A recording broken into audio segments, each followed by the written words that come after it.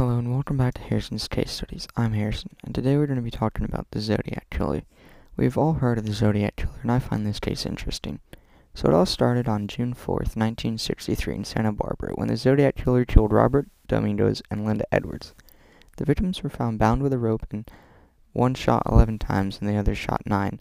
Then 3 years later, on October 30th, 1966, 18-year-old Sherry Bates left her house to go to the library, but never returned home.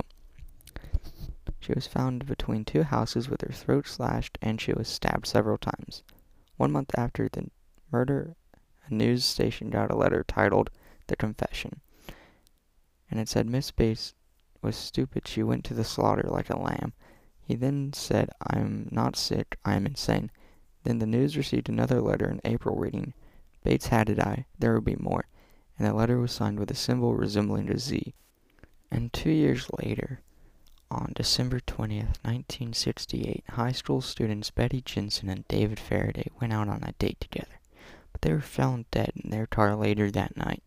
They were shot dead with the same ammunition used as the 1963 killing.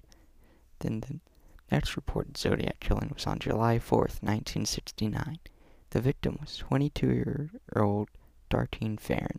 She was in her car with her friend Michael Mandrew. A car then pulled up beside them in the parking lot they're in and got out, shined a flashlight in the car window, and then pulled out a gun and fired. And then they got back into their car and drove away. And at 12 p.m. a call was made from a gas station to the police claiming responsibility for the attack, saying he used a 9mm Luger. And he also said, "I also killed those kids last year. Goodbye." Darlene died in the attack. She was shot several times, but Michael survived. He was shot in the jaw, shoulder, and leg, and he survived the attack. Now, we're running out of time, so let's skip to the last reported sighting of the Zodiac killer.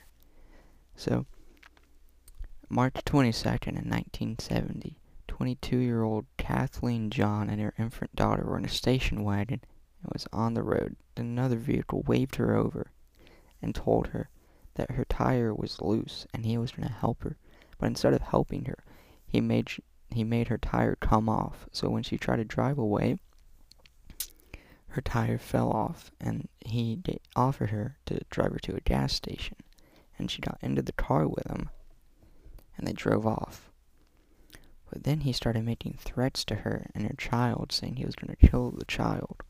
And so she jumped out of the car onto the road, and another car picked her up and took her to the police station.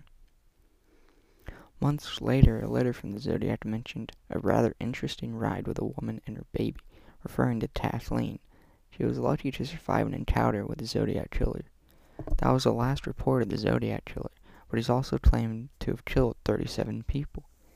He's sent so many letters and postcards to the police taunting them and messing with them.